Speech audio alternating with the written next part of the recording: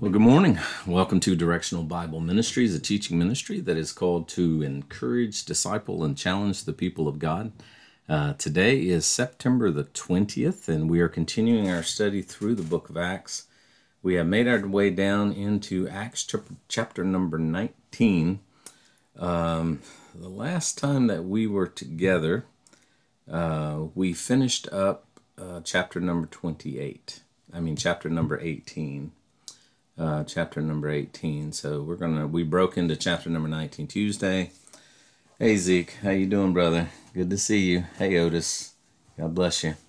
So today we're going to pick up in chapter number 19, and we're going to look at verses 1 through 35. This will be session number 32. So session number 32 in our study. So Acts chapter number 19, verse number 1.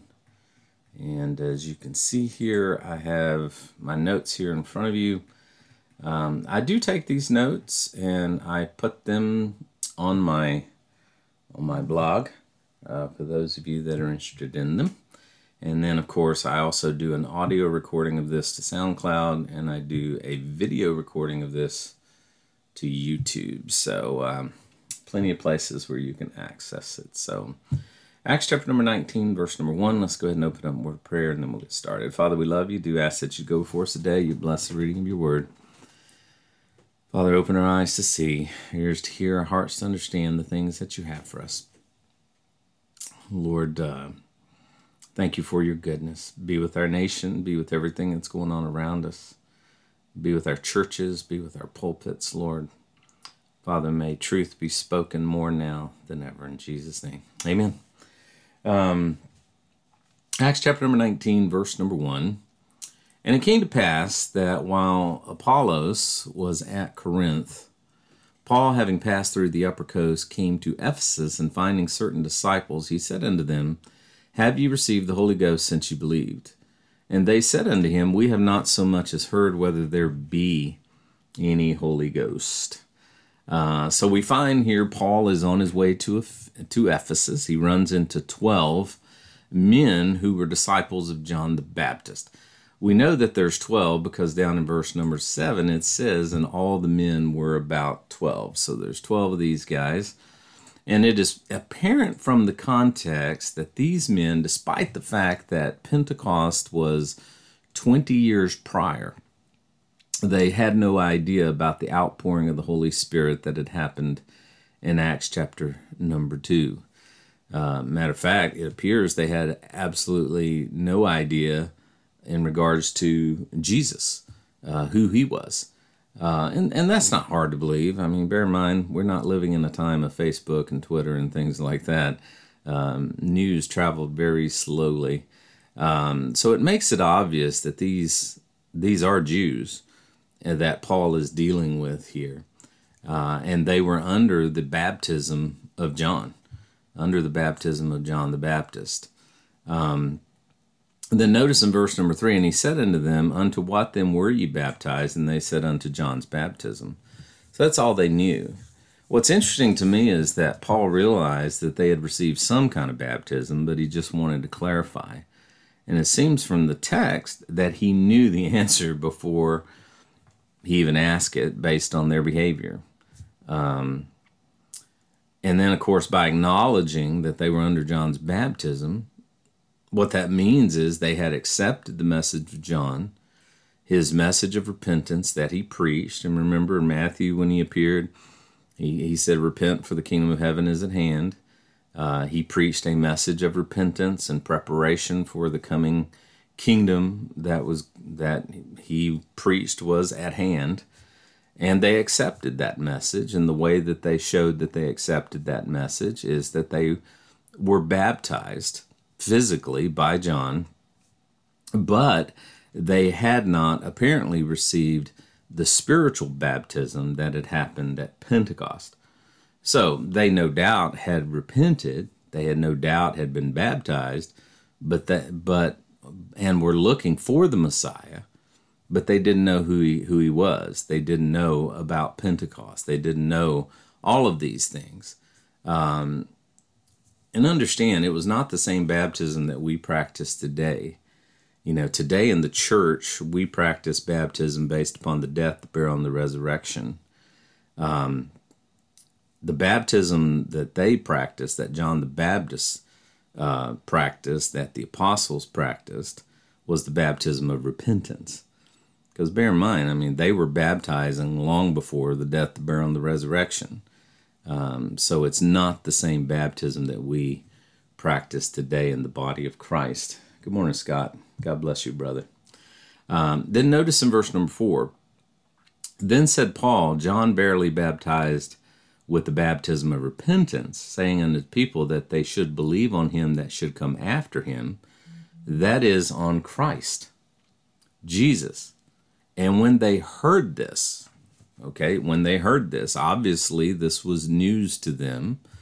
It was news that the one that should come was the Christ, and they were baptized in the name of the Lord Jesus. And when Paul had laid hands upon them, the Holy Ghost came on them, and they spake with tongues and prophesied, and all of them were about 12. Now, I have been guilty for years of overthinking these verses and arriving at a bad interpretation. The bottom line is that these guys had accepted the teaching of John. That's what the text says.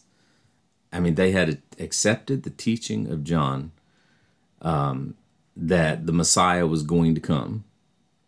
But they apparently did not know that Jesus was that promised Messiah. So Paul took the time to explain that to them. They needed to understand that Jesus was that promised Messiah, so that they then could receive the baptism of the Holy Spirit that was poured out in Acts chapter 2, as prophesied by Joel, as a sign. And this happened when Paul laid hands on them, just like Peter and John did back in Acts chapter 8, with the kingdom believers in Samaria, with Philip. These 12 disciples of John just received the long overdue gift of the Holy Spirit that was promised to believing Israel in the book of Joel and in the Gospels and in the early part of the book of Acts, who believed that Jesus was their Christ.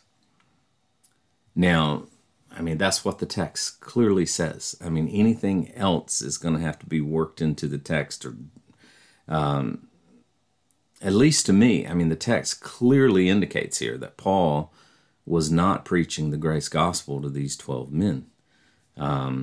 They were kingdom believers. They stayed kingdom believers, as there is no mention in the text of them trusting in Jesus' death, burial, and resurrection.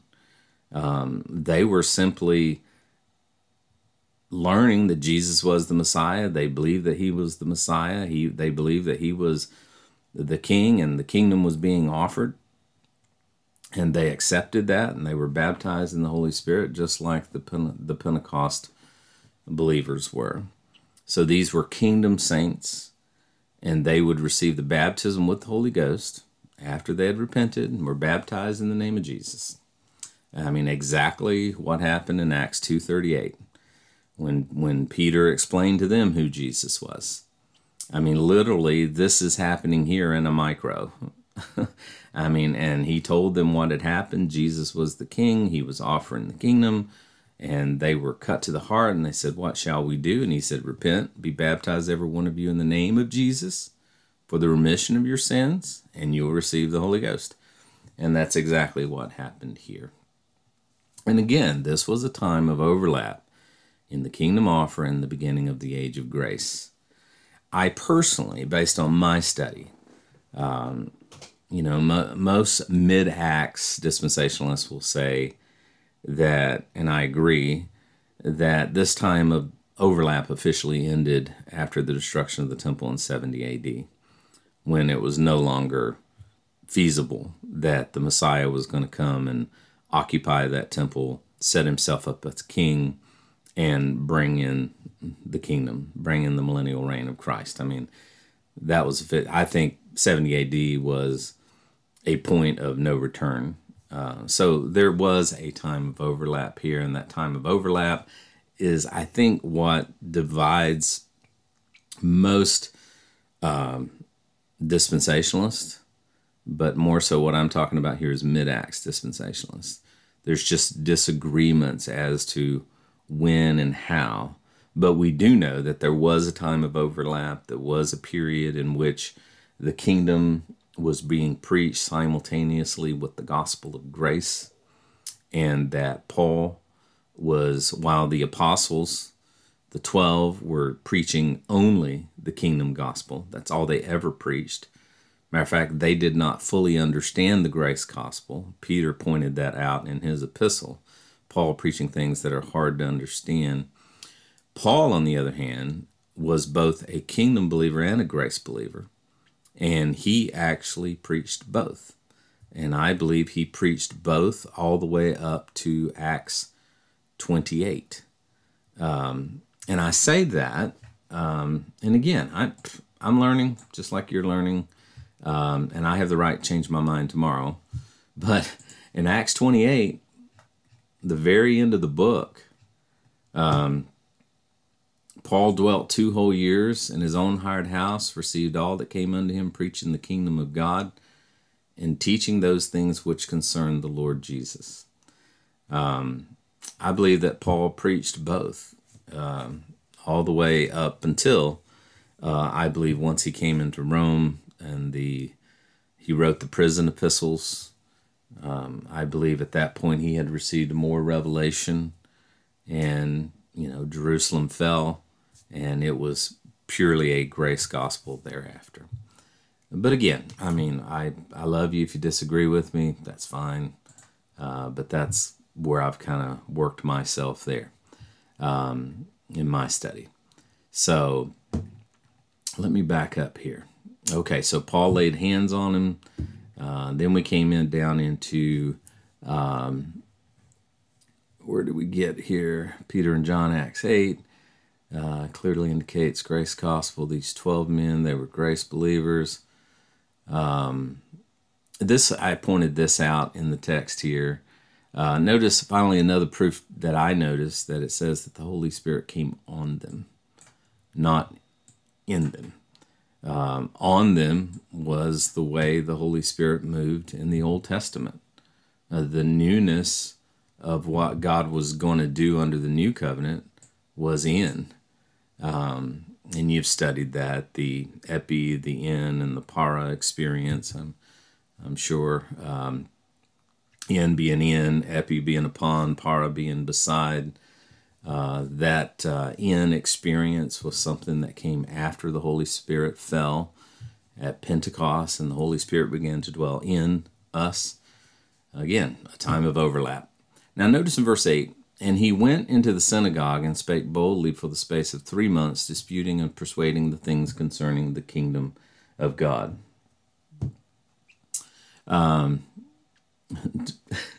Scott made a comment. He still believes the kingdom of God is different from the kingdom of heaven. Yeah. I mean, that's a neat study. You either are going to land where Scott is, where you believe that they're two different things. Kingdom of God referring to, everything. Kingdom of heaven referring to, the reign of God. And some people will say, no, they're referring to the same things. I believe they're referring to the same thing. Because when I compare the language of the apostles in the Gospels, they use the words interchangeably. But, we all got to study to show ourselves approved, right? Workmen that need not to be ashamed, rightly dividing the word of truth. And again, we're dividing truth from truth, not truth from error. So he went into the synagogue and he spake boldly for the space of 3 months, disputing and persuading concerning the kingdom of God. Now remember that Paul had already been to Ephesus back in chapter number 18. You remember he was there and he left them. He entered in the synagogue. He reasoned with the Jews. They desired for him to tarry longer, but he consented not. And we found out that he was under a lot of pressure to get down to Jerusalem for the feast before returning to Antioch.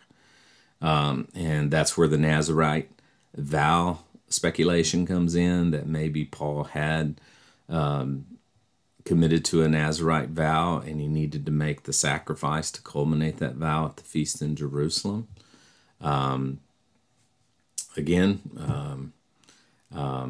So now he's back down in Ephesus, and he's here for 3 months, and he's still disputing and persuading the things concerning the kingdom of God. Now again, this cannot be taught today. The kingdom gospel cannot be taught today correctly. There is no kingdom offer on the table for the body of Christ. The kingdom offer was for the Jews. And I put up a couple of studies for you guys to look at last time. I talked about, are we living under the new covenant? Are we in the kingdom? We're not in the kingdom. We're not in the spiritual kingdom. We're not almost there, not yet. Whatever other kind of lingo modern day dispensationalists want to use, almost not yet. We're not in a spiritual kingdom. We're not in a physical kingdom, because the kingdom has nothing to do with the body of Christ, because we are not under the covenant. We are not God's covenant people. God's covenants are with the Jews, always have and forever will be. The old covenant, the new covenant has nothing to do with you and me. It's all for the Jewish people. And again, that's covenant theology weaving its way into evangelicalism.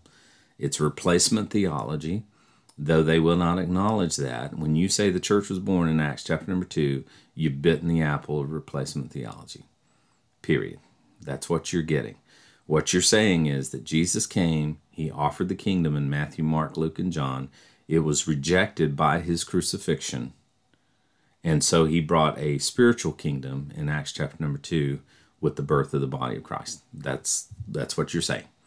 I sat down and talked to a Liberty professor one day, systematic theology, and that's exactly what we're saying. And that's what I taught for years.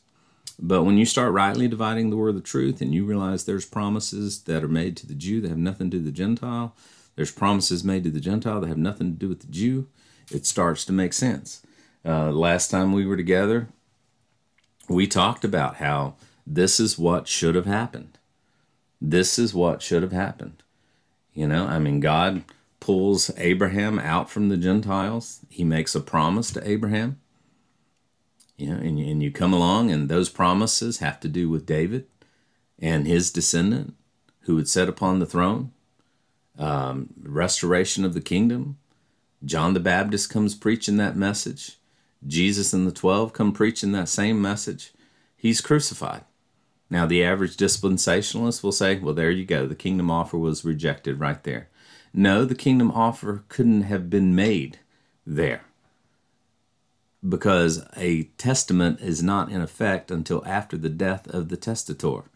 That's Hebrews chapter number 9.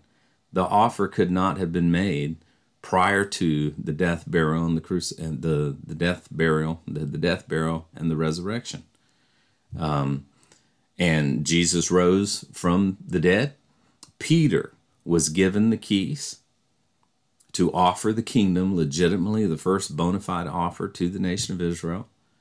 And had Israel accepted that offer, they would have went into the time of Jacob's trouble, Daniel's 70th week. Antichrist, whole 9 yards.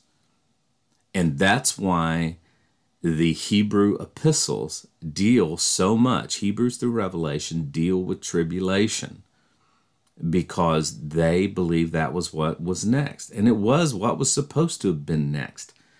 But there was no national repentance. And it would have culminated with the second coming of Jesus and the establishment of the 1,000-year reign, the fulfillment of all these promises back here. That's what would have happened. And then we would have went into eternity. That's what coulda, woulda, shoulda happened, but didn't happen. Okay? And then, of course, I have another chart here that shows what did happen. It shows very clearly that, the offer was rejected. And as a result of that offer being rejected, the fall of Israel begins to diminish. And you and I are living in the time of grace. Right now, we're living in the body of Christ. We are living in the mystery that was revealed to the Apostle Paul, only to the Apostle Paul. And this time period will end with the rapture of the church, and then God will again be focused back on the nation of Israel. That's what it is. That's what it is. So again, this cannot be taught today, not even to the Jews, because the offer is no longer on the table. And notice verse number 9. But when divers were hardened and believed not, but spake evil of that way before the multitude, he departed from them and separated the disciples, disputing daily in the school of Tyrannus. As usual, some did not believe. These were Jews.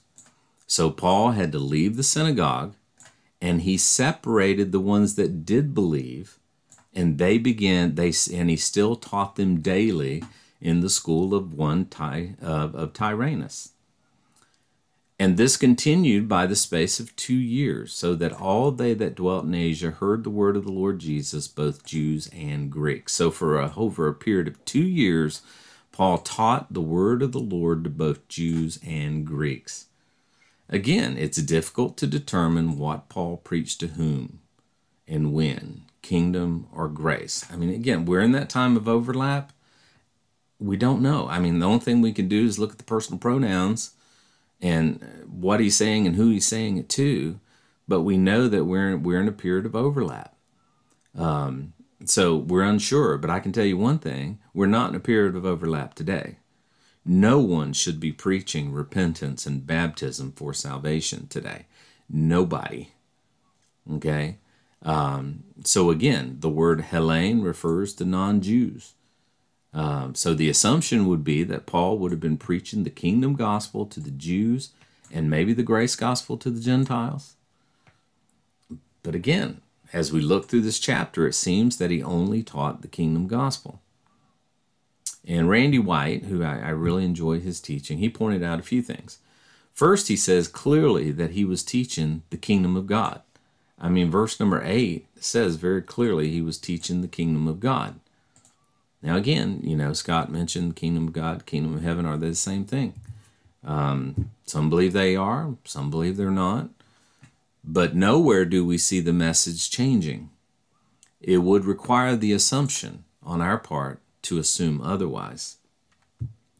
So he's clearly teaching the kingdom of God, and we don't see that message changing here to the Ephesians. Second, he is performing special miracles, which is always associated with the kingdom and not the grace gospel. He's performing miracles. Where does it say? It says that he was performing special miracles by his hand, and these miracles were a sign of the kingdom. It's there somewhere. He's referring these special miracles. He's casting out demons. I mean, there's handkerchiefs involved with healings. Again, that's associated with the kingdom gospel, not the grace gospel. The third thing is those who responded, notice what they did. They confessed and showed their deeds. So they confessed and showed their deeds, those who did respond. And that is consistent with a kingdom message. So with this in mind, we'd be hard-pressed to conclude that Paul preached anything other than the kingdom message to the Ephesians. And again, that's not to say that he didn't also preach the others, just the text does not say that he did. Gentiles were present, and they accepted the message. But again, we see no indicator from the text that he went into the grace message with them. So we have to assume that during this unique time of overlap that both were still effectual. That's a fancy word, which means they were both still working. They were both offered. You still had Jews and even Gentiles proselytizing over into Judaism under the kingdom message. And you had Jews and Gentiles into the body of Christ. Randy also offers some possible scenarios that I found interesting. Paul only preached the kingdom message, and later Timothy followed up with it. Because you remember from 1 Timothy, where's Timothy? he abode still in Ephesus as Paul went on to Macedonia. So maybe Timothy clarified after Paul moved on. Or Paul did preach both messages, but only the kingdom is emphasized in the text. Either way, today, most mix the two anyway, and naturally see no point to our discussion right now. In other words, they think I'm just making much ado out of nothing, but I'm not. I believe very strongly, and I've been on this journey. I know Scott's been on this journey, and many others, that there is a difference between the kingdom message, which was to the Jew, and the grace message, which was to the Jew and the Gentile after the kingdom was off the table. Now notice in verse 11, and God wrote, there it is, special miracles by the hands of Paul, so that from his body were brought unto the sick handkerchiefs or aprons, and the diseases departed from them, and evil spirits went out of them. Again, these verses indicate a kingdom message, which was always precursor, if you would, by a sign. The signs, the miracles were performed, and then the kingdom message was proclaimed. Why? Because the Jews demand a sign. And of course, the signs were so that the Jews would believe. Signs have nothing to do with the Gentiles. It is also obvious that later on, Paul did not have the ability to perform miracles. They were temporary because they were part of the kingdom message. I mean, we know that Paul was able to perform them up until at least Acts 28. You remember on Acts 28, he shipwrecked on the island of Melita, and there was these people there that they built a fire, and a snake came out and it bit Paul, and everybody was looking at Paul like he was guilty of something, and this snake was going to kill him, but he just shook it off his hand, into the fire. He felt no harm, and they were watching for him to fall over and die, and he didn't. And then he healed Publius and some of his men from some kind of fever and bloody flux. So Paul was still performing miracles all the way to the end of Acts 28. But of course, when he arrived in Rome, that's when he penned the prison epistles with new revelations in regard to the body of Christ, all of those prison epistles. And afterward, we see no miracles from Paul. It's interesting that on the same island of Malta, Paul was not able to heal Trophimus later. So his first time through, he was able to heal Publius and all of these men. He was bit by a snake. He didn't die. But then we end up over in 2 Timothy 4:20, Trophimus have I left in Miletum sick. I am of the opinion now, haven't always been, that the sign gifts associated with the kingdom message are no longer available. They ceased with the rejection of the kingdom. And the next time we see these gifts will be Daniel's 70th week after the church is raptured. They're not for the church. They're for the Jews. Signs are for the Jews. Jews seek a sign, the Greeks demand wisdom. Now, the Bible does foretell of false signs that will accompany apostasy in the latter days. I think that's what we're looking at today. I mean, I know that's a hard one to settle on, since many today swear by them. I can only conclude they're mistaken and overcome with emotion. And I know, and probably you've been in a lot of services where there's a lot of emotionalism going on. Emotionalism, we have to be careful. You know, the Bible warns about sensuality. Understand, the five senses. Eve's eyes were not open until after she had sinned.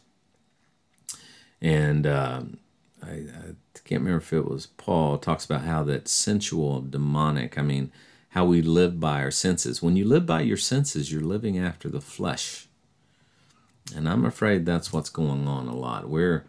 There's a lot of sensuality happening in the church today. When you start turning off the lights and lighting the candles and gently rocking to and fro and trying to whip up the spirit. I'm sorry. I believe a lot of that, most of that, probably all of that. It may be misplaced. It may be in all innocence, but I believe that it is an attempt to stir up flesh. Trust me, the Holy Spirit can move with the lights on. I've seen it before. Okay, He can move with the lights on. What we need in the church today is not an experience.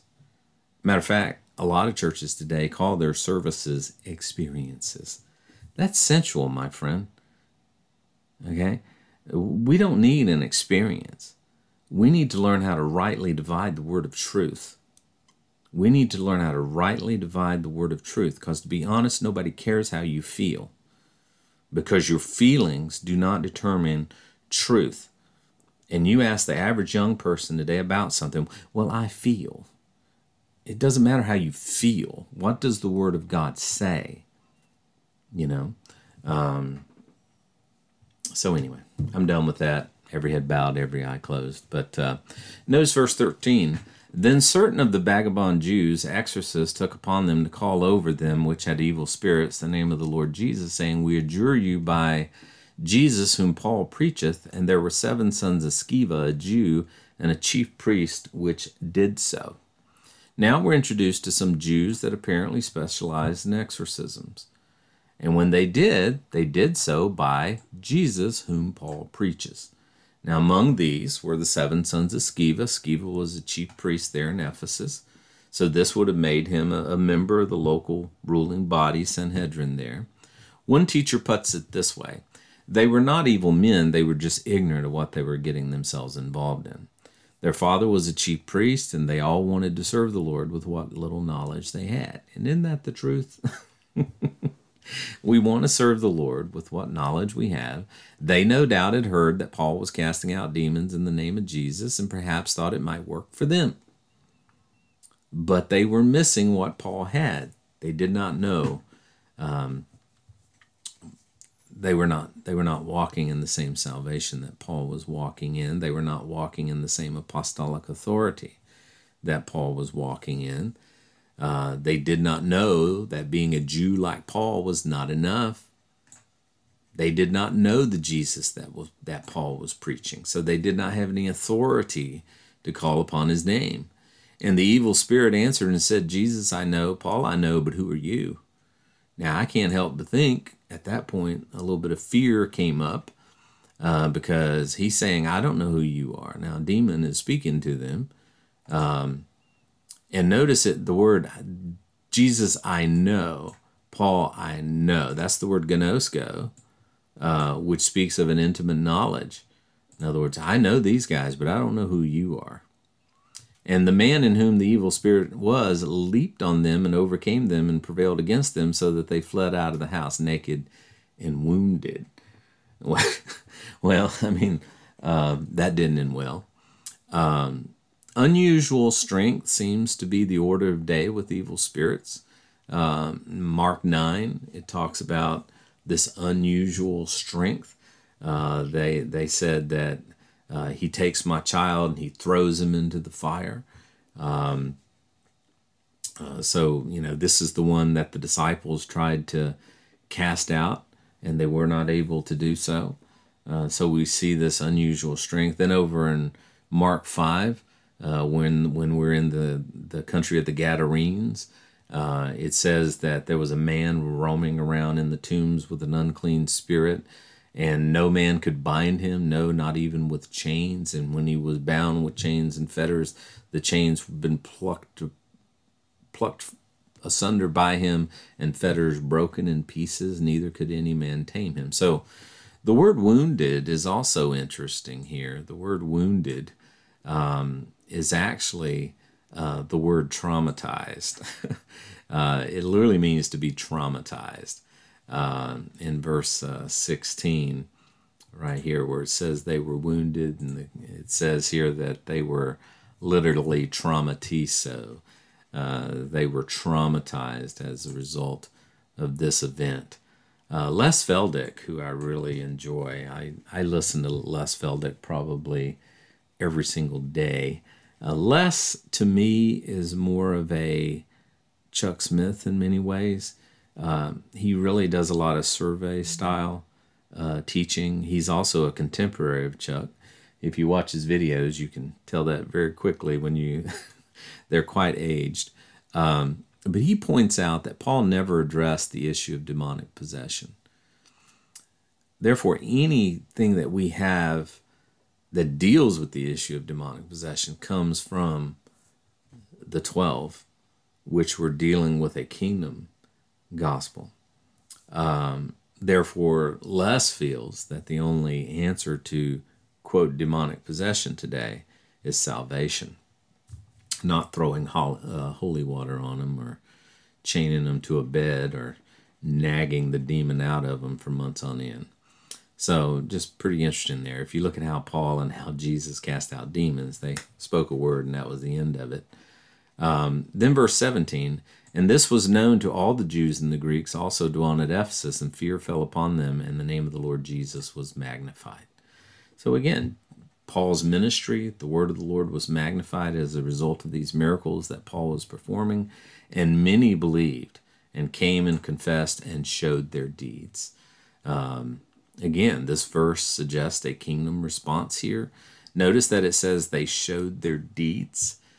This literally means that they disclosed their deeds or openly confessed their deeds.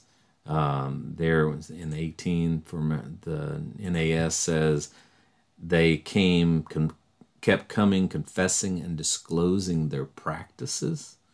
Which makes sense because in verse 19, many of them which also used curious arts brought their books together and burned them before all men, and they counted the price of them and found it 50,000 pieces of silver. So mightily grew the word of the Lord and prevailed.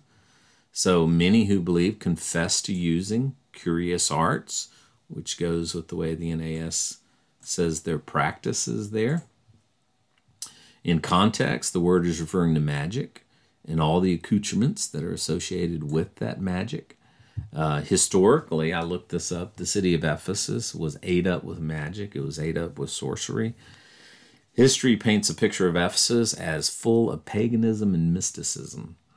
One page said magic scrolls, rings, amulets, bracelets, and necklaces thought to have powers were very common in ancient Ephesus. The price of these magical documents and trinkets varied, but history tells us that they were a huge market for them in the commercial agora, which is market. And altogether, it was about 50,000 pieces of silver. Now, you talking about putting your money where your mouth was. And of course, this is going to cause problems because Diana, the worship of Diana, was here. So you've got all these people turning away from these curious arts, this witchery, this sorcery, which is idolatry. Because idolatry is putting something ahead of God. So if you're reading your astrology, or you're reading tarot cards, or you're getting your hands read, you're putting something ahead of God. And they're repenting of this. And remember, these are kingdom believers, and the law prohibited any association with witchcraft. And then notice in verse 21, and after these things were ended, Paul purposed in the Spirit that he pass through Macedonia and Achaia, and then go to Jerusalem, saying, after I've been there, I must also see Rome. So now we see Paul getting ready to go to Rome, where he'll end up being in prison and write the prison epistles. So he sent into Macedonia 2 of them that ministered unto him, Timotheus and Erastus, but he himself stayed in Asia for a season. So now Paul feels he needs to go through Macedonia and Achaia, Jerusalem, and finally make his way to Rome. This would complete his 3rd missionary journey. And I believe that Paul felt that as to the Gentiles, Rome was the golden apple. Paul was the apostle to the Gentiles. That's where he needed to know. As I was thinking through this, I find it interesting that the devil wants us to believe that Peter founded the church at Rome, thus thoroughly conflating and mixing the kingdom and the grace gospels and diminishing the role of Paul. And that's exactly what's happened today through the Roman Catholic Church. The devil's in the details. Historically, we have no proof that Peter did that at all, or that Peter even went there. Paul was the apostle to the Gentiles, not Peter. And Peter would not have went to Rome and preached to the Gentiles. Peter never did that. Had he went there, he would have sought Jews and taught a kingdom gospel. So Satan has been trying to mix the two programs and cause division and confusion for a long time. And notice at the end of verse 22 that it says he sent Timothy and Erastus ahead while he tarried in Jerusalem, or in Ephesus. And the same time there arose no small stir about the way, or that way. I believe that the way, or that way, is always a reference to the kingdom program. You remember Jesus came teaching, I am the way. And those who embraced the message of Jesus, which was a messianic, which was a kingdom message, followed the way. In Acts 9:2, and desired him letters to Damascus, to the synagogues, that if he found any of this way. And now we see the word that way. Okay? Again, therefore it has nothing to do with the Pauline gospel of grace. Verse 24, for a certain man named Demetrius, a silversmith, which made silver shrines for Diana, brought no small gain unto the craftsmen. Now Diana was the Greek goddess Artemis. She was thought to be the daughter of Zeus, the twin sister of Apollo. Orion was who she loved. She was worshipped as one of the primary goddesses of childbirth and midwifery. Her temple in Ephesus was one of the seven wonders of the world at the time. Many connect her to Semiramis, and if you've ever studied Semiramis and Tammuz and Nimrod and all of that, that would be a great study one day. Whom he called together with the workmen of like occupation and said, sirs, ye know that by this craft we have our wealth. So obviously his motivation had everything to do with mammon, with money. Moreover, ye see and hear that not alone at Ephesus, but almost throughout all of Asia, this Paul has persuaded and turned away much people, saying that they be no gods which are made with hands, and that not only this our craft is in danger to be set at naught, but also that the temple of the great goddess Diana should be despised, and her magnificence should be destroyed, whom all of Asia and the world worshipeth. So again, there's no doubt that this guy is first and foremost acting out of self-preservation. But who would care about that? So therefore he makes the whole issue about the great goddess Diana.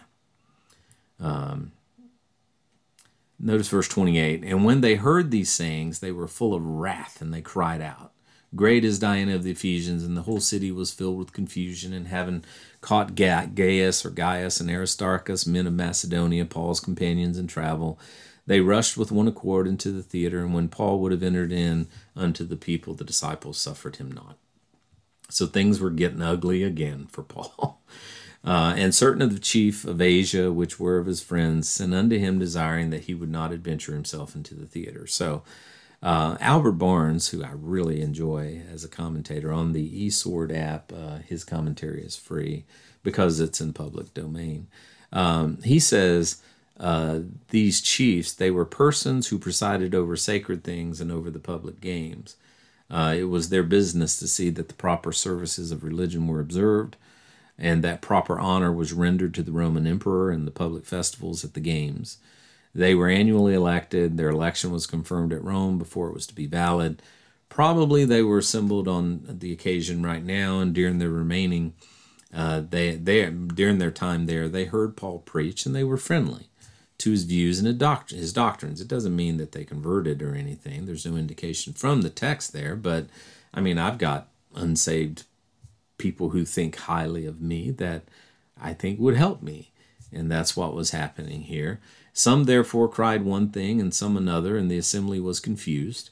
And the more part knew not wherefore they were come together. They didn't even know why they were there. They were just getting whipped up into a frenzy. And they drew Alexander out of the multitude, the Jews putting him forward. And Alexander beckoned with the hand. That's how they told the audience they wanted to speak, and would have made his defense. But when they knew that he was a Jew, all with one voice, for about the space of 2 hours, cried out, great is Diana of the Ephesians. So for 2 hours, these people were screaming, defund the police. I mean, they were screaming, great is Diana of the Ephesians. So Alexander, whoever he was prepared to speak on behalf of the Jews. Now, some associate him with Alexander the coppersmith, which would make sense because in Ephesus, they were smiths that were making these idols.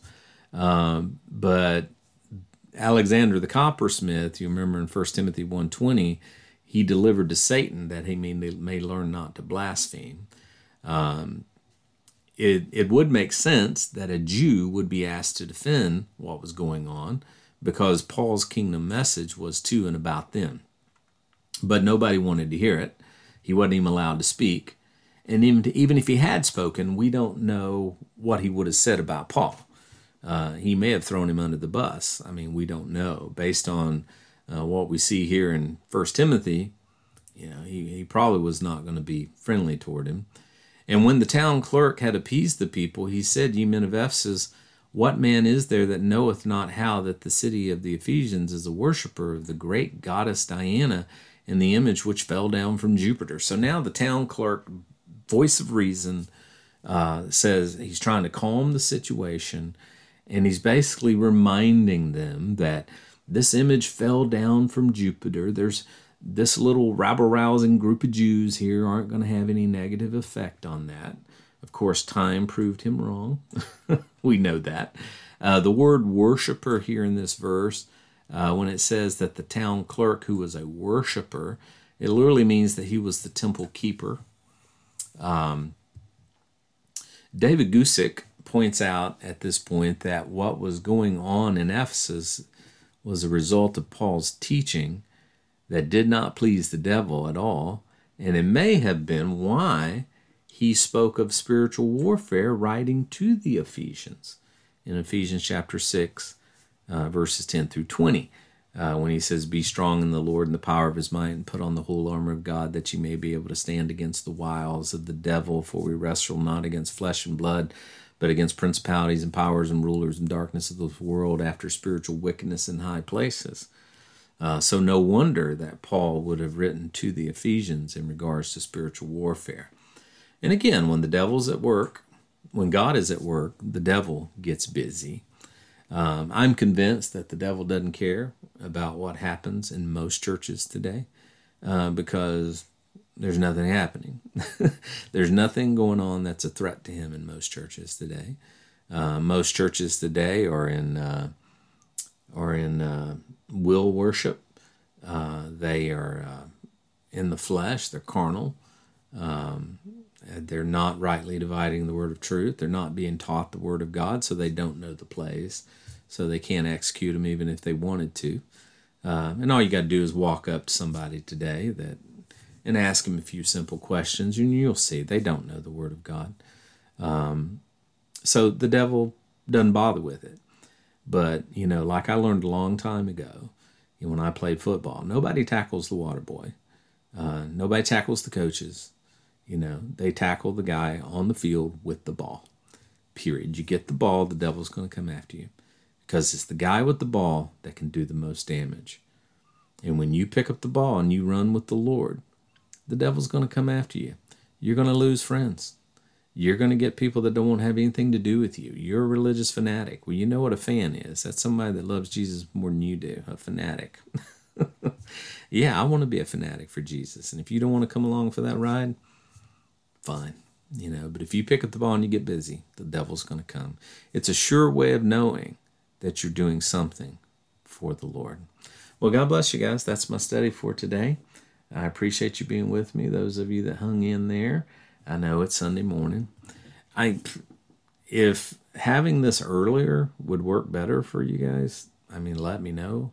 If you want to do it earlier than 9, I'm open to that. I'm an early riser, so if that works better for you.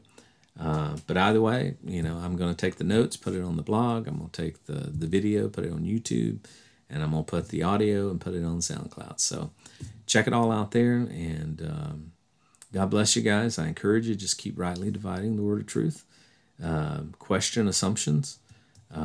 Just because it's assumed doesn't mean it's true. It's just like the old saying, life perspective, or is that it? Perspective is reality. No, it's not. perspective is just perspective. I mean, it doesn't make it reality. But sometimes we're looking at things through the wrong lens. And I have become convinced that we have been looking at the book of Acts, especially through the wrong lens. Well, God bless you guys. And I'll see you Tuesday morning at 6:30. We'll continue our study.